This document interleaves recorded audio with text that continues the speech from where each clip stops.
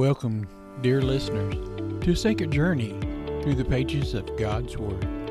I'm your guide in this adventure, Steve Kitts, and I'm truly grateful that you've joined me in another session of During Bible Study Podcast. Before we look closer into these verses that will illuminate your heart and your mind today, let us pause for a moment in prayer. Dear Heavenly Father, as we open your precious Word, we look for your guidance and wisdom. May the Holy Spirit be our teacher. Illuminate the truth within each of these sacred pages. Bless all those that tune in today, that they may find solace, inspiration, and spiritual growth through what is shared and explored in your Word. In Jesus' holy name we pray, and amen. The story of Ehud.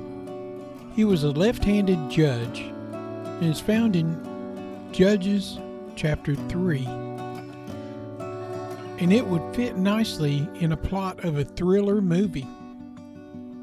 See, Israel was under the oppression rule of Eglon, the king of Moab, and cried out for the Lord to deliver them. The Moabites worshipped idols and did evil things in the sight of the Lord.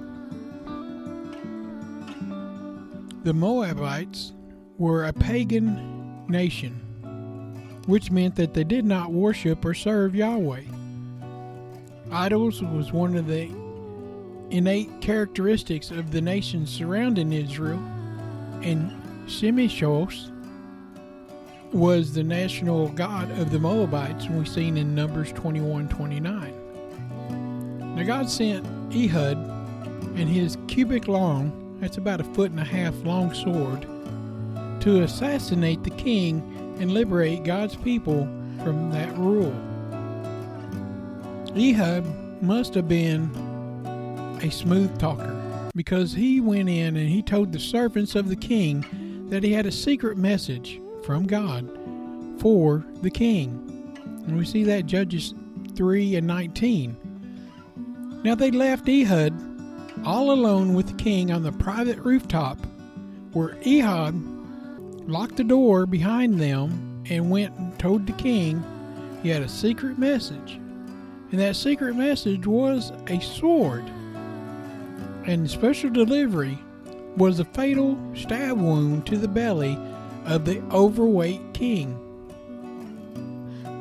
How heavy was he? Well, in verses 21 through 22, it talks about it. And Ehud put forth his left hand and took the dagger from his right thigh and thrust it to his belly.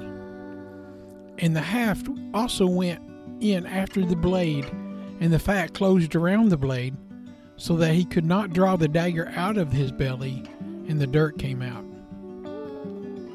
Then Ehud quietly locked the doors of the rooftop and kept the guards out to make a quick getaway. Ehud then would go gather up the people of Israel and then return to conquer the Moabites. I really like this story, and even though it talks about somebody killing somebody else, God sent him there to do a task, and this guy walked right into the king's chamber, king's house, and told him, God ain't going to put up with this. And he rained down destruction. And if you've read anything on Judges, the judges were people that violently did God's work. We think of Samson as one of the main judges that we look at, how he slew thousands of the enemy and did what God wanted him to do. And here again, we have a not so well known judge, Ehud, doing what God told him to do. And this is a turning point in the chosen peoples of Israel that they wanted God to step in, and God did. But then they later turned their backs on God again, but that's another story for another time. I just wanted you to know about Ehud. And he was a left-handed person, which is not really common back then, and you don't see too many of those in the Bible talking about right or left-handed, and he's a left-handed. Having the sword on his right leg was a place that the guards wouldn't have picked because he being left-handed. They would think that his sword would be on his left side. So anyways, that was a little trickery that he used to get through, and the message he delivered was, don't mess with God's people. So be encouraged that God can use anybody to do anything if we just let him. We'll close in a prayer. Lord Heavenly Father, we thank and praise you, Lord, that you do what it needs to take care of your people. You will take people out, and you will take and change people's lives, and you will make sure that your people be able to serve you the way you want them to serve. We thank and we praise you, Lord, and we lift you up. In your blessed name, amen. I want to take a minute to talk to you about Buzzsprout. Today is a great day to start your own podcast. Whether you're looking for a new market or a channel, may I suggest that you share your thoughts and your ideas with the world. And it's just so fun to have a talk show.